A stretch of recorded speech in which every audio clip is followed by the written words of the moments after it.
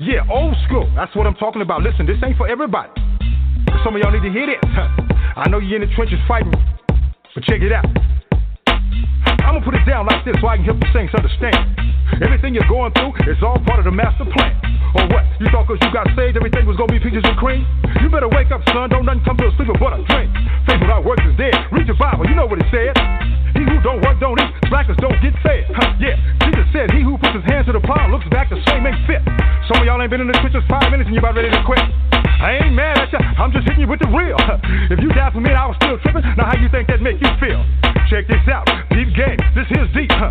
Some of y'all ain't sawing nothing but you started trying to reach. But unto him who is able to possess your fathers by his glory. Struggles might be part of your testimony, but it ain't the end of the story. Now the point is this was prophesied way back in the day. Choir, sing your hook right here and see if the church can relate. I know we can make it. I know good and well. God can work it out. Work it out. Work it out. Yeah, he'll work it out. I know we can make it. We can make it. I know good and well. God can work it out. Yes, he can. Yes, he can. Yes, he can. Yeah. Thinking not strange, the fiery trials are to try you. You say, why you? But your church say, what would Jesus do? Why you asking if he ain't trying to do what he's saying? He told you he was going to have tribulations. Well, we're going to pump the brakes right there. We don't want everybody to think we're going to have church all day, but I just want to give a little bit to Big Boy upstairs because it's my belief that without him, I wouldn't be here to do what I do today. Welcome to Can a Player Play, everyone. This is your host, Lamont Patterson, along with my esteemed colleague, Dr. Matthew Anderson. Welcome, everyone. Hi, Lamont. How are you doing today?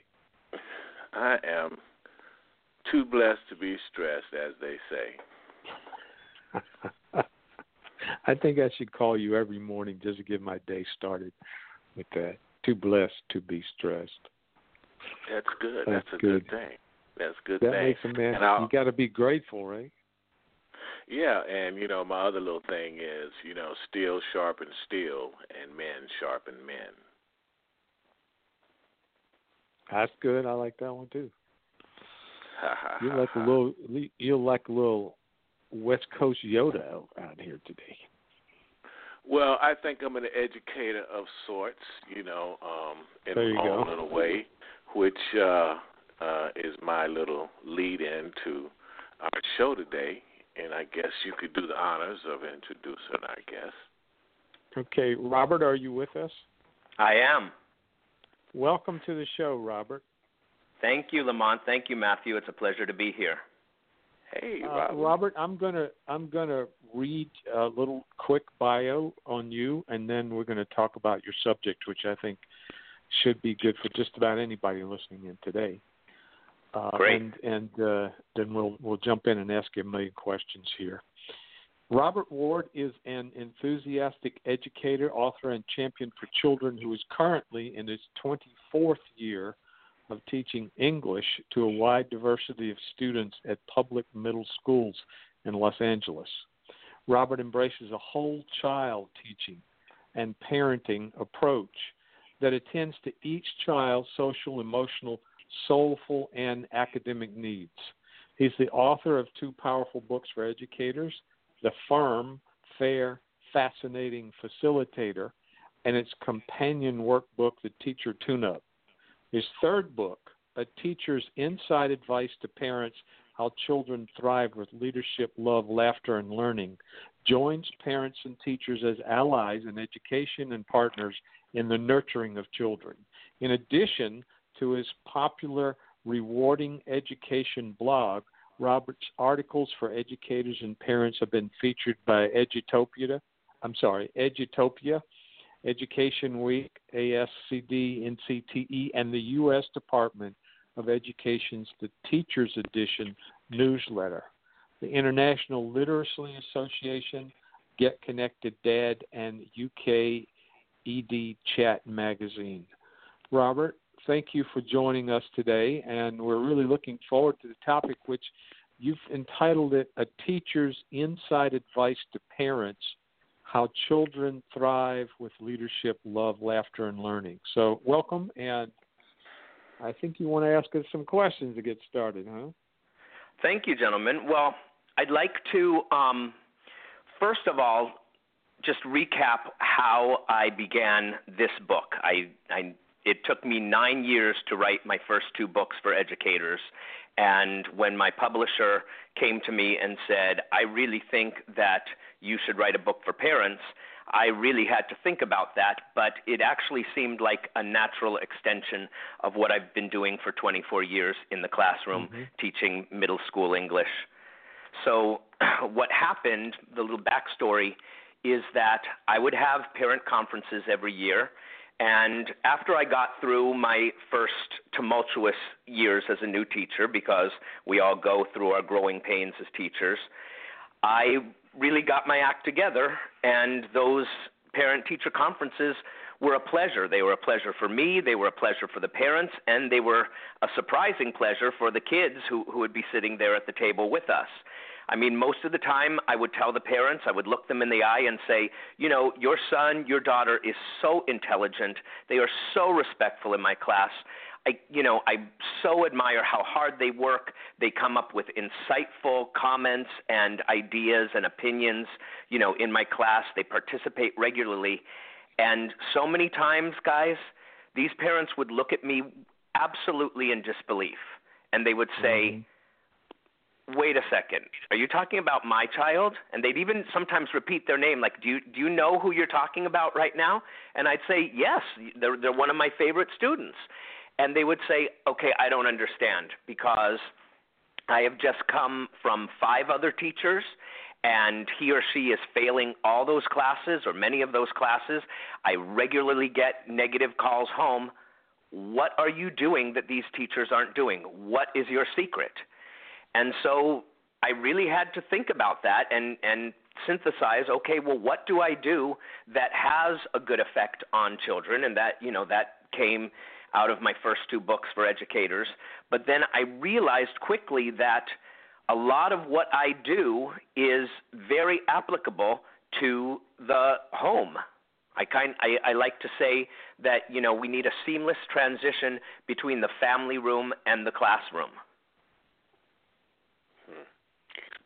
Explain that a little bit, Robert. Well, so first of all, I need to say that I am not a parent myself, and I address that right straight away in the beginning of my book. And I know what parents are thinking. Okay, who is this guy who thinks he knows my child better than I do? And I address that right away. You know, in 24 years of teaching, I've taught almost 5,000 kids.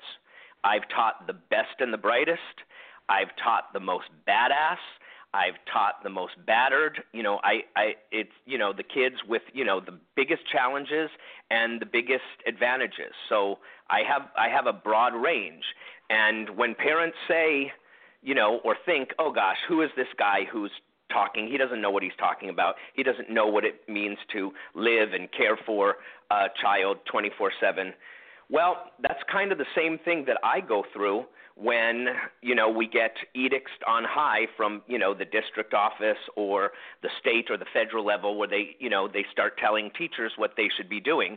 And so I get that. I get the thought of don't tell me what to do. But if you guys keep an open mind, I think that there are a lot of things that are useful between the classroom and the family room. Robert, what age group are you talking about that you teach? You said middle school. For our audience, would that be? Sure.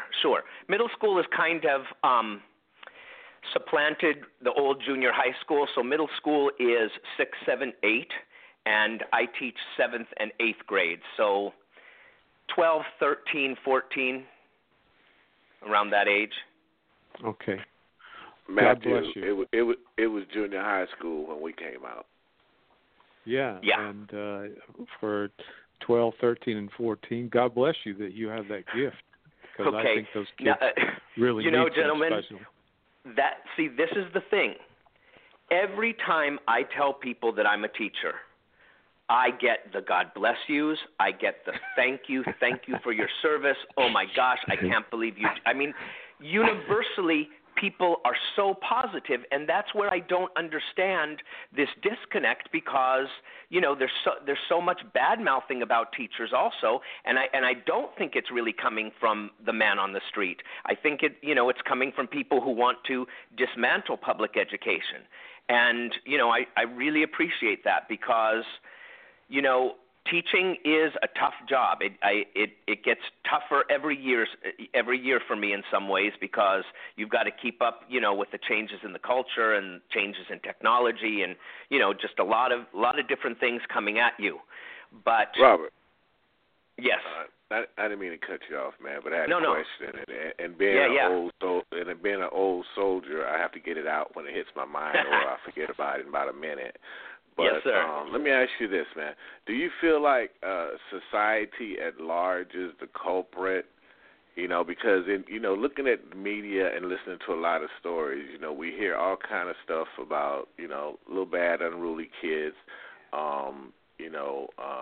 them taking religion and stuff out of school, them taking disciplines out of schools, and that's them not giving the teachers the reinforcement that I had. And maybe I sound a little dated with that, but, I come from a time where teachers had a little bit more power all around the board than I see them doing today, because kids are allowed to disrespect their teachers. They do bring things from home. With a lot of gang activities, they bring activities from home into the classroom. And I'm curious to hear how you deal with that, too. Right. Well, I'm glad you brought that up. So, first of all, I try to stay away from the blame game, because it doesn't get us anywhere. So my whole thing is, okay, if there are challenges and there are problems, I want to be somebody who offers solutions. Now, it might not be a quick and easy solution. Sometimes it might not be what people want to hear, but I want to move things forward. And you're right. You talk to any teacher today, if they, most of them are going to say that their authority and their respect has been whittled away. And it's bad for the teachers, but it's really bad for the kids. As we talk further about my philosophy of the classroom and parenting, kids need leadership. They need guidelines and guidance. And when you take that away, that is just hurting the kids in the long run. Yeah, because as we've seen, if they don't get it from their parents or the teachers, they get it from the streets. Exactly. Yes, indeed. See, kids are going to look for leadership and belonging and bonding somewhere.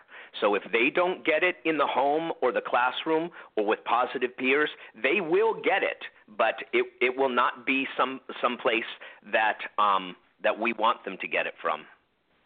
Well, Robert, would you say that you, to what degree do you have difficulty getting respect from your students? I don't anymore, because I use a very proactive approach, and this is from day one, because those first seconds of meeting those kids are very important, because I'm teaching them a lot of times just wordlessly. So it comes a lot from just acting like a leader, acting confident, and if new teachers don't have it, then they need to fake it, till they make it. But you've got to be somebody who seems and appears confident, and then you've got to start establishing a relationship with the kids, because it's not just respect, it's a whole package, and that's why I think it's so important to honor the whole child. Of course, when I first started teaching, those kids ate me alive. I taught for 21 years in South LA, at one of the most challenging, quote unquote, low performing middle schools in Los Angeles, maybe even in the country. And so, I know how tough it can be, and I know how much, those kids especially need. And so it is really important that teachers get their stuff together so they can give kids what they need.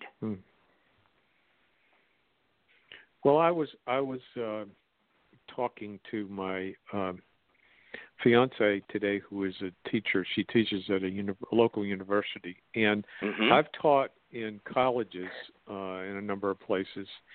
And I realize that I've asked people the question, if you look back over your entire time you've been in school, since whenever you started in kindergarten or first grade through, how many teachers do you really remember in a positive way? I feel bad that I remember only two, my first grade teacher and a teacher I had in graduate school, and all the rest are kind of a blur. And I wonder what that means, I have my opinions about it, but I'm interested in your thoughts. Well, I remember my music teachers. Yeah, but you know what? That's not good enough. That is not good enough. That those teachers did not make the impact, that you did. And I mean, for you to remember your first grade teacher, that's amazing. And I teach middle school, so I only see them on campus. I probably get them for 1 year, and I see them on campus for maybe 2 years. But when kids never come back and visit their middle school teachers. They do, to some degree, with their high school teachers. But I tell you, I've had so many kids come back, and visit me.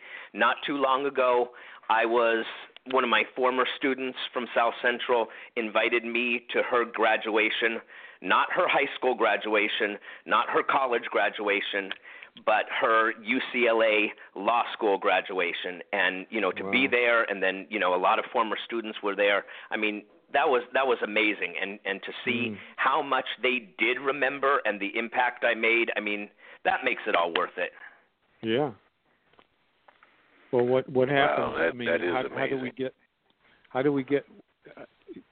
we get so much mediocrity that we're not?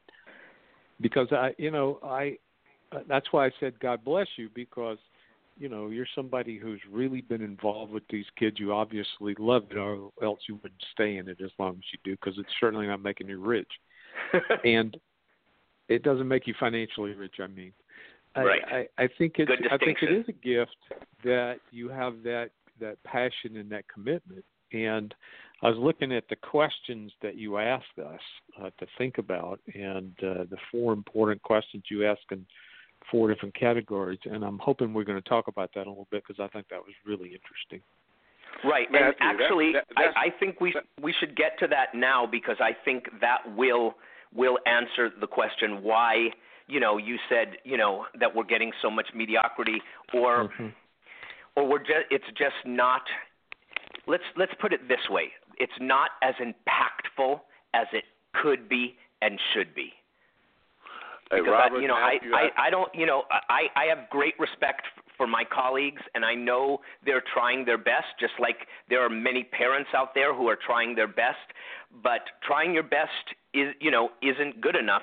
Sometimes you need to rejigger your approach to how you're dealing with the kids. Do you believe in parents disciplining their children? Absolutely. Hold that thought, Robert. I think we have somebody else want to join. Let me ask a question. I'm going to let them in real quick. Great. 747, you're on. Hello, 747, you had a question? All right, check back. I guess they got feared or something. You scared them. Lamont scares them off every once in a while. I don't know why, but he does. No, Robert sounds like one of those old school teachers, the kind that... He said, I believe in discipline there. Yeah, well, yeah. And so let me address this. So, please. Discipline for what purpose? Discipline to control kids? Discipline so they come into compliance, or what are we really? What is the end game? What do we really want from kids? We want kids to be respectful. I know that's big for you, Lamont. We want them to be responsible. We want them to be reliable. We want them to be cooperative, courteous, conscientious, contributing, of service to others. So when we look at That's all of those things. That's what the ideal thing is, to have all of those things. I guess as a parent, which I am, I always wanted all those things for my kids, and especially because that's what I had to deal with going through school. I didn't have the option of being rebellious at school. I didn't have the option of not paying attention at school. You know, my parents, even my grandparents, you know, they were the sorts that, you know, they would, you know, make that little funny looking look or twitch their nose, and you know how to go sit your butt down somewhere. And Lord knows, don't let a teacher send a note home. You know, they would have kind of come back up to the school and embarrass you in front of the whole class. So to me, the kids that came from that era, they didn't have as many problems, you know, with again, I'm going to throw it back to society, because to me society has interfered with a whole lot of respect for teachers. Yes, anyway, but I'm going to take what you said one step further, and, you know, you said, you know, heaven forbid I have to go to your school or talk to your teacher. When you know, those old school parents they wouldn't question the teacher. No, not at all. No. Right? But see, not at all. Gentlemen, the times have changed.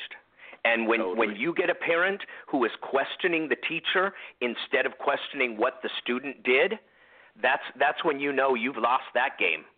Because and the kid knows. The kid knows right away, okay, I've won this one, because now all this is about is the teacher defending themselves instead of focusing on what the child did or did not do. Mhm. Yeah, and when we talk about all those things, being respectful, cooperative, all those things, you know, that you want for your kids, Lamont, that parental discipline is so kids can be self-disciplined. What we want is to move those kids forward, so we are not on top of them all the time. We are not hounding them all the time. That they learn it for themselves. That's what responsibility is.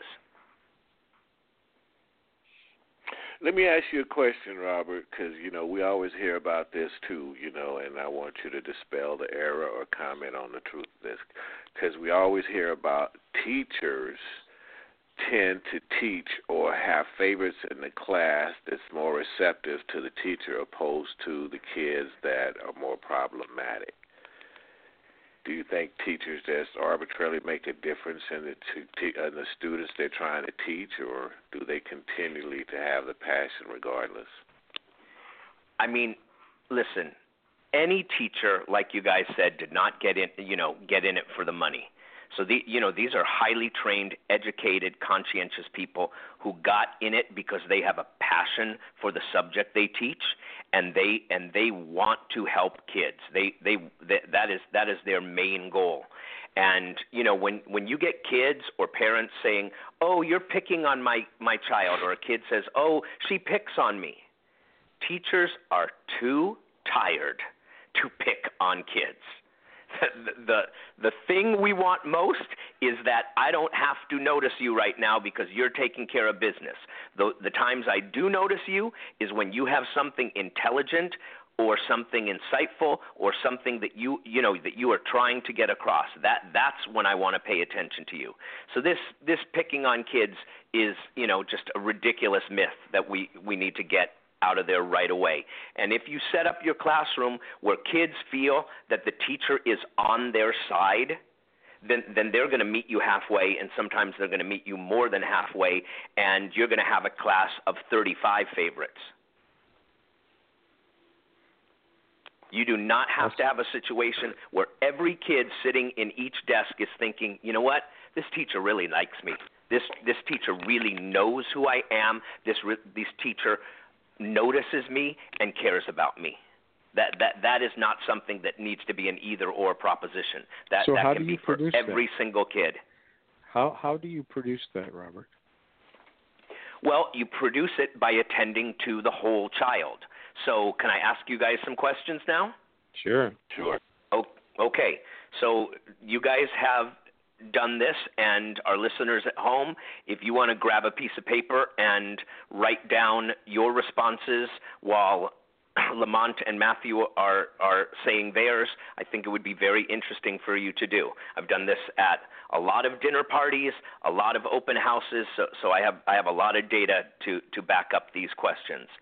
So my first question, gentlemen, what do you think children's top 4 needs are from parents? What are the 4 most important things that they need from their parents? Lamont, do you want to start? I would probably say time, because in today's world, even in a couple environment, a family environment, both parents are usually working, so they're gone a lot. Children at school a lot, so the time could be spent not so much with the children, and I think the children would like to have a little bit more time with their parents. Time, attention, absolutely. Great. What's Lamont, another one, you got Matt? 3 more, right? Yeah. I want to hear Lamont's all 4 if you don't mind. Yeah. Say that again? You want to what? Lamont, What's your other 3? I know you got 3 more. What are they? The other 3 would be, undivided attention, especially when parents have multiple children. It seems like children always want one child may want more attention, but that depends on the parenting too. So I'd say undivided attention, respect, and love would be my 4. Okay, great. I'll talk about those in a minute. Matthew, what do you have? I put down love, patience, and acceptance. I think of that's related. My third one was faith in their value and authority. Authority.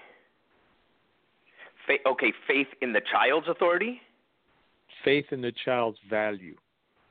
Faith in the child's value. Faith or belief in their value, their essential sort of promise or usefulness or value as a person or in the world.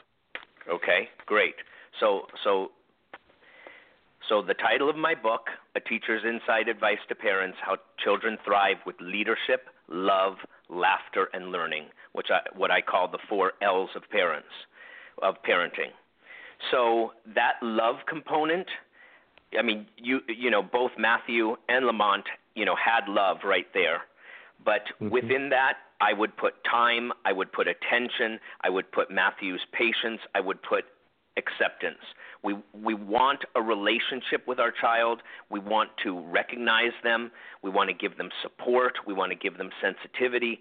All those things boost a child's self-confidence, those interpersonal things that are so important. We want kids to be emotionally strong, and that comes from parenting.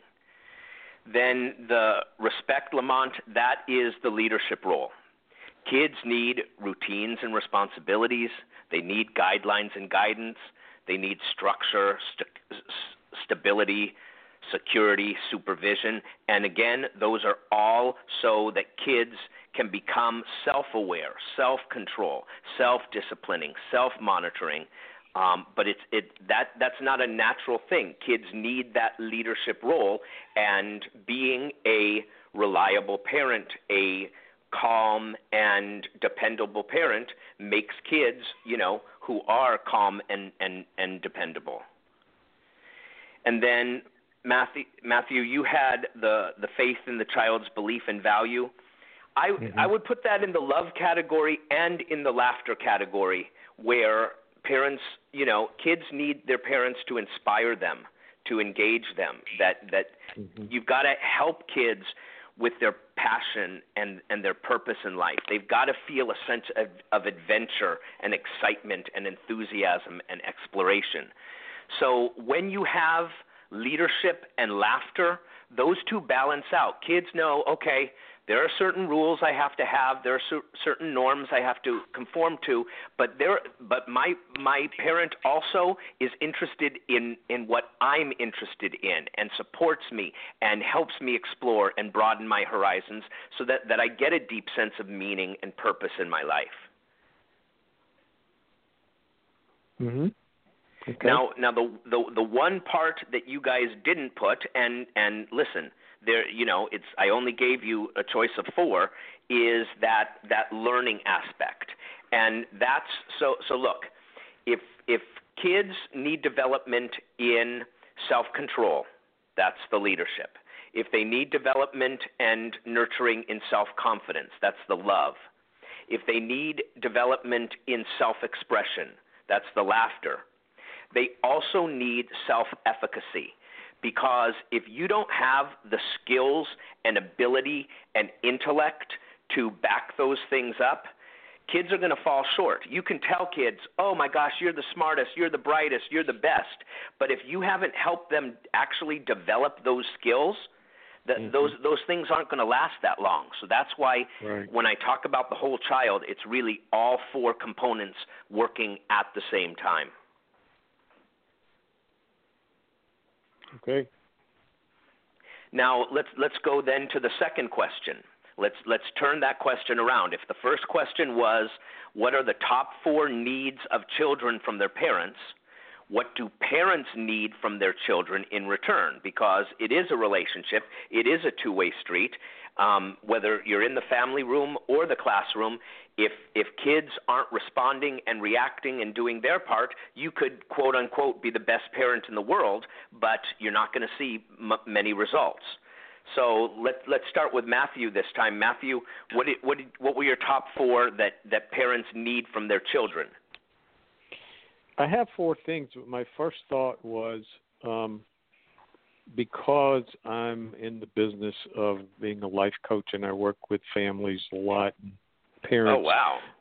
Sometimes I feel that parents are a little bit too needy from what they want from their children. So what I'm saying now, I think, I mean in the healthiest way possible, because I think sometimes particularly baby boomer parents are too needy when it comes to needing their children's attention or love or affirmation. But I'm going to say these things in the healthiest way possible. I think a parent needs love from a child. I think they need responsiveness. They need to feel that the child is responding to them. I like Lamont's word respect. I put that down, and then the last one I put down was, we need to have them communicate with us. You need to know what's going on with them as best as possible. So I'll put communication down. Wow. That responsiveness and communication, kids being open, because, listen, parents and teachers are not mind readers. If, we want kids to trust us and rely on us enough so that when there's something really bothering kids, that they come to us, that they don't go to their peers first. When something's really dangerous or really bothering them, their peers might act out of a sincere sense of helping and compassion, but they might not have the ability to guide them, as an adult would. So that responsiveness and that communication and that openness are huge. I love that. Lamont, what were your 4? Lamont? Where did he go? Yes, I'm here. No, I'm here. Okay. No, I was saying that I think Matthew stole some of my stuff. Uh-oh. But my 4, I'm going to start back with the number 1 thing. Lamont, I love you. I'm going to share with you. I'll share with you anything you need from Mike, because I love you. Thank you. Well, great minds think alike, gentlemen. Yeah. Here you go, Robert. Respect, of course. Accomplishments. Communication. Accomplishments. Wow. Okay. Communication and responsibility. Responsibility. Okay.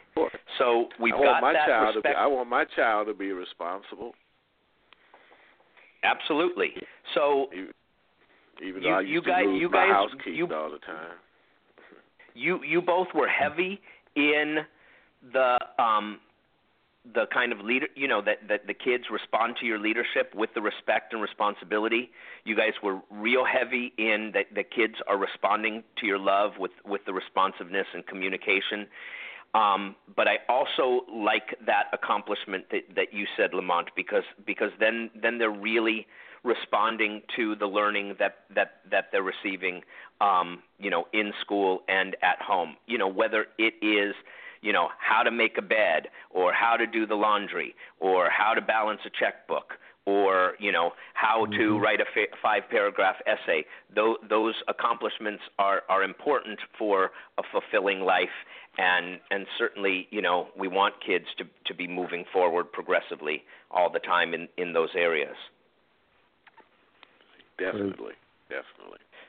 Okay, so let's just really quickly go to the last two questions and just see how the classroom and the family room are linked up.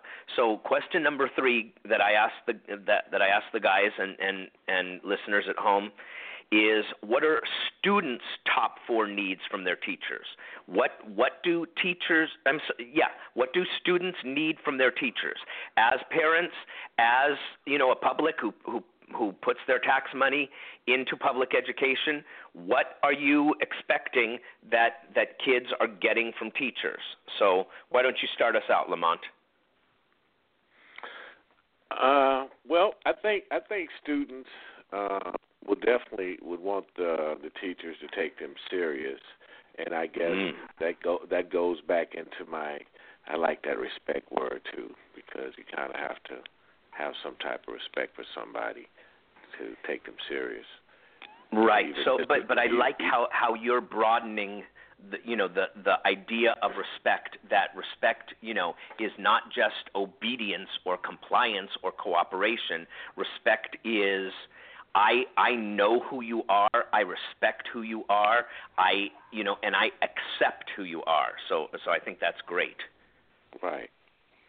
And the other is to, I guess, sort of a guidance thing. The students are looking for the teachers to teach them how to be independent or help guide them, for lack of a better word. No, I like it, and that goes for academics and for social development. Absolutely. And 2 more? I gave you 2. I just want my respect and to take them serious. Oh, okay. Listen, I'm a teacher. I'm a teacher at heart, so I'm not going to let you slide. But okay. No, that's great. Matthew, what were your 4 that students need from teachers?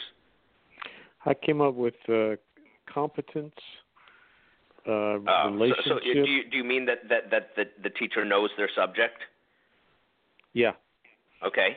Knows the subject, but is also competent in how that person communicates it.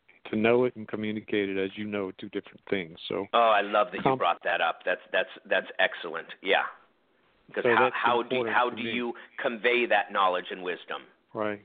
In a way that's comprehensible, that has cohesion, that has clarity. Absolutely. Right. My second one was relationship, meaning I think it's important for a teacher to relate in a meaningful way to students as people so that they feel seen and heard and cared about. The third one I put down was passion for the subject. Love it. Thank you. And the last one was, I think that students need teachers to teach them how to think. And especially that critical thinking is so important. Yes, that's what I meant. Yeah. That's what I meant, is how to do critical thinking. It's just sad to me that so many kids come through school and so many different teachers, and they end up not being able to have critical thinking at all, and so they get susceptible to all kinds of things in their lives later on. And for me, that's one of the most important things about school, is to teach kids how to think. Right, and I'm working on an article about critical thinking, because sometimes people mistakenly think that critical thinking is like being closed-minded, like it's criticism. It's not criticism. It's actually a process of opening your mind and seeing things at all different angles and then making a rational assessment of what's going on.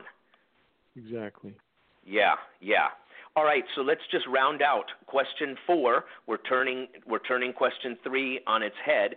So in return, what do teachers need from their students? What are the top 4? Let me continue with you, Matthew.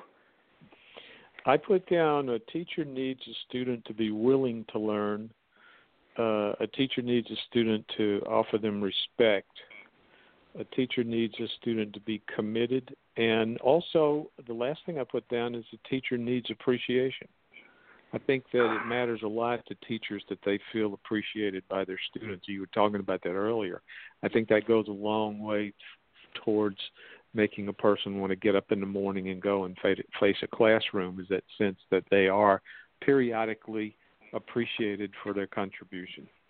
Right, because it absolutely is a two-way street, that, and like you said, it is a relationship. So obviously there's two sides to that relationship. Mm-hmm. Okay, last words, Lamont, what do you have? What do teachers need from their students? I don't know. I think Matthew's been in my stuff again. I was. Well, I'm going to say reading, writing, and arithmetic. Okay. Well, you know what? Aren't they there to learn? Aren't they there to have skills?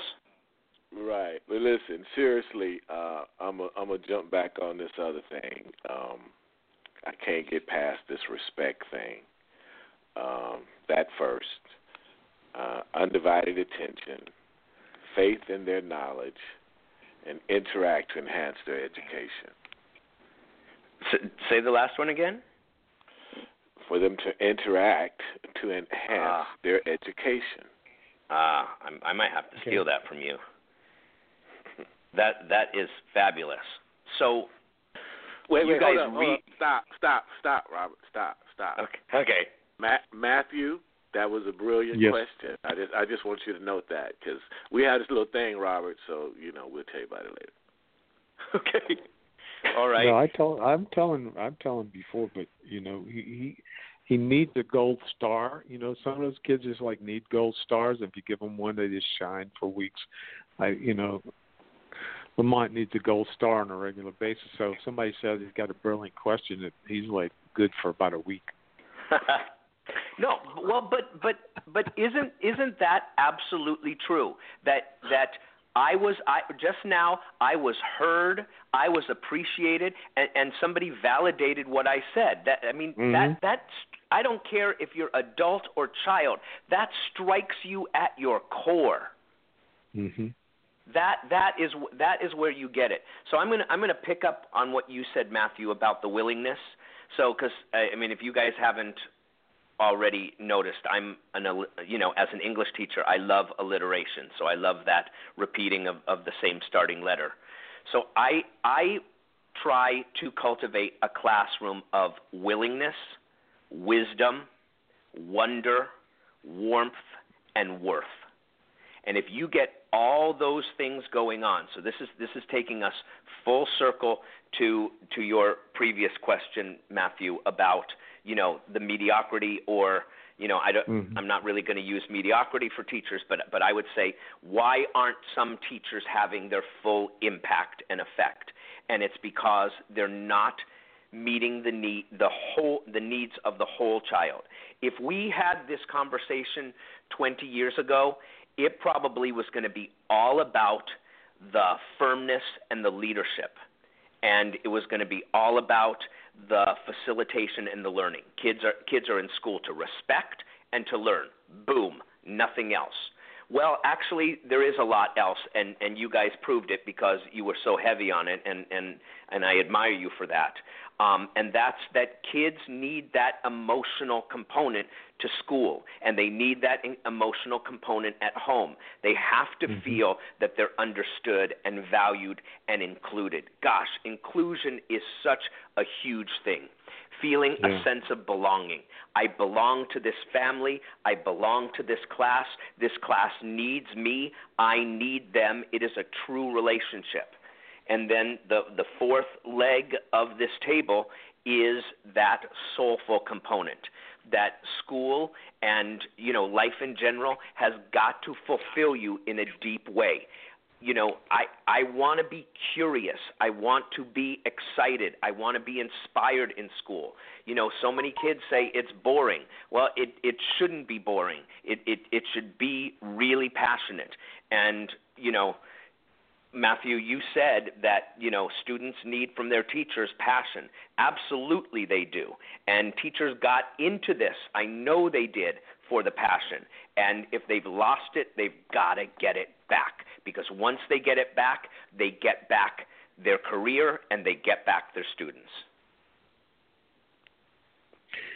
Could you say a moment about curiosity, because you just mentioned it and we hadn't talked about it before, and when you said it I thought, wow, I should have included that in some of these things. I think it's so important that students have curiosity, but I think often it's really possible for a teacher to instill that kind of energy in students, and I'm wondering how you do that. Well, so this is, the fascinating, part of my fascinating facilitator. This is the laughter part, because we've got to have a sense of humor as parents. So I like that word, laughter. So in the classroom, I use what I call the 12 C's.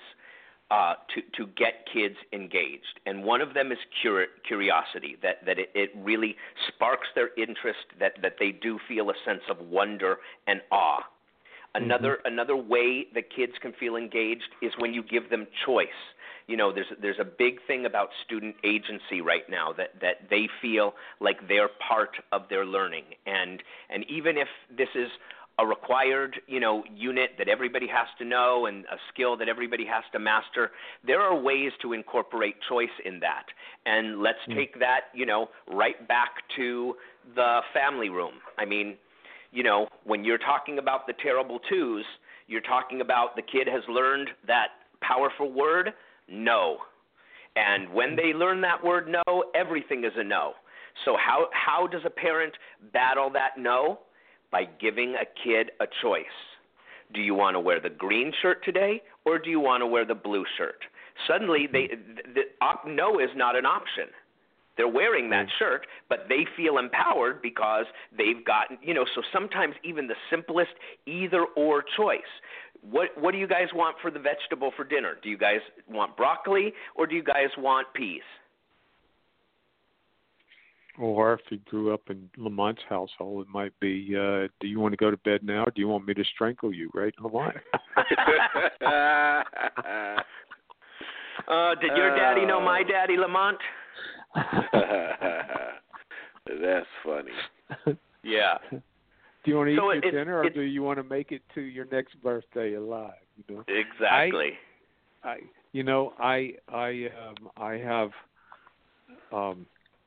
kids, have parents where I live. I live in Florida in a very, very affluent community, and it's just amazing how, and sad to me about how much parents accommodate their children, and it seems to really contribute to a lot of a sense of entitlement rather than motivation. And you blaming society again, Matthew. I feel for the teachers who have to deal with that in the school system, because when, as you said before, the teachers, the parents go in and question the teachers, and right. That's rough.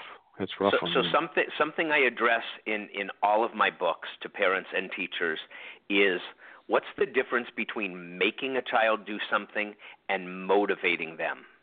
And so here is my math. If you get kids realizing I must do this, there are certain things I have to do. I don't have a choice in certain things, but you know what? I respect my parents enough. My parents and my teachers are proper authority figures. So, okay, I'm willing to do that. So you match that I must with I should. I should do this because you know what? This is something that benefits me. This is something that makes me feel good, and this is something that contributes to me in a really meaningful way. So you got I must plus I should, and then add I want to. I want to do this because this is something that I've made a choice about. This is something that inspires me. This is something that I'm curious about. This is something that I want to explore. This is something that means something to me. And then you add the last component. I must, I should, I want to, and I can. Because my parents and my teachers have given me the skills and the wisdom and the knowledge to be able to do things. So you add up I must plus I should plus I want to plus I can equals I will. Okay, it's good math. But you take one of those components out of that equation, then you have a much weaker sense of motivation. If a kid feels there's nothing in it for them personally, they're going to back off. If a kid feels like, well, yeah, my teacher and my parents says I have to do this, but they don't really make me, then you're at a loss. So, and if a kid doesn't have that self-confidence and that belief, they're not going to make that effort. They're not going to put themselves out there. I know that I just wanted to go back to a word I heard you use, and I saw it in some of the literature you sent, the word soulful. And yes. you were talking about involving that in the classroom. Can you talk a little bit more about what that means and how you do that? In the classroom or for parents? Either way, I'm just interested in how you're thinking about it. So what I talked to you about, curiosity, and that, parents and teachers can tap into that. Choice, we talked about that. Creativity. Creativity is really important that kids feel like because this soulful thing is developing their need for self-expression. And what the parents' vision of what their child is going to be or become or like or be interested in is often very different from what the child intends. And as parents, they've got to be flexible in really honoring what the child is interested in. And I talk to the parents, especially in middle school, that as long as your child is interested in something that moves them, and it is, a productive, positive thing, please support them. Please encourage them. Help, go to their practices, go to their games, go to their performances, show that it's important to you because that's really important. But also expect that kids are going to change their minds sometime. The thing that they were into, last year is not going to be the thing that they're into this year. And as long as they're into something, as long as they're not apathetic and bored or being negative, but they really are inspired and passionate, and that's really where that soulful element comes in. Okay, that's good. That's interesting. Hey Robert, your kid's a trombone player. He's playing in the band, and the parents work graveyard, and the child is trying to practice, and you trying to sleep. What are you telling? What are you telling? I don't know. We have a lot of harsh realities, and we have kids, having to deal with a lot, and parents who have a lot on their plate. But there's got to be a sense of balance, and there's got to be a sense of me too. And as long as you feel in a relationship that I count equally, and that sometimes you put me first, and sometimes I put you first, and there's that give and take, then kids are fine. Kids are totally willing to give parents a break if parents are willing to give kids a break sometimes. The reason I asked that question, Robert, because I know we have a lot of young artists out there really trying to sing, trying to play, trying to do their music thing. You know, I was one of them. And because parents' work schedule a lot of times, they crush your dream or step on it because they don't really realize what they're saying. They just say, get out of here with that noise. I'm trying to sleep. Yeah. You know what I mean? And they don't really realize the effect that has on that child that actually might be trying. You know what I mean? Right. So right. But that is why that piece is crucial, or you're gonna lose your kid in a very profound way because you deny them soulfully. That's going to affect your relationship. You had a good relationship, and now that affects the relationship. And you know what? Your kid was really good with self-control and obedience and cooperation, and now suddenly they're being rebellious because you've taken away something that is part of their being. They've got to have self-expression. They've got to find passion and purpose and meaning in their lives. And here's this is, I think, the big solution, whether it's the classroom or the family room. If kids see the adult, parent or teacher, living a passionate life, that, oh my gosh, my dad is really into that. He is really into his car club. It's not my thing, but okay, I can support dad on that because dad supports me in my singing thing or my soccer thing. It's got to be a give and take. But when kids see an adult live a passionate, purposeful, meaningful, soulful life, that's one of the best things you can teach kids.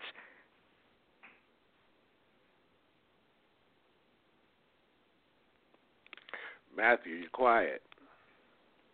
I was thinking about how I wanted to say something to Robert, and I can't get it quite right, but I'll say it anyway, and then you can straighten me out. Oh, boy. Let's buckle up, Robert. Okay.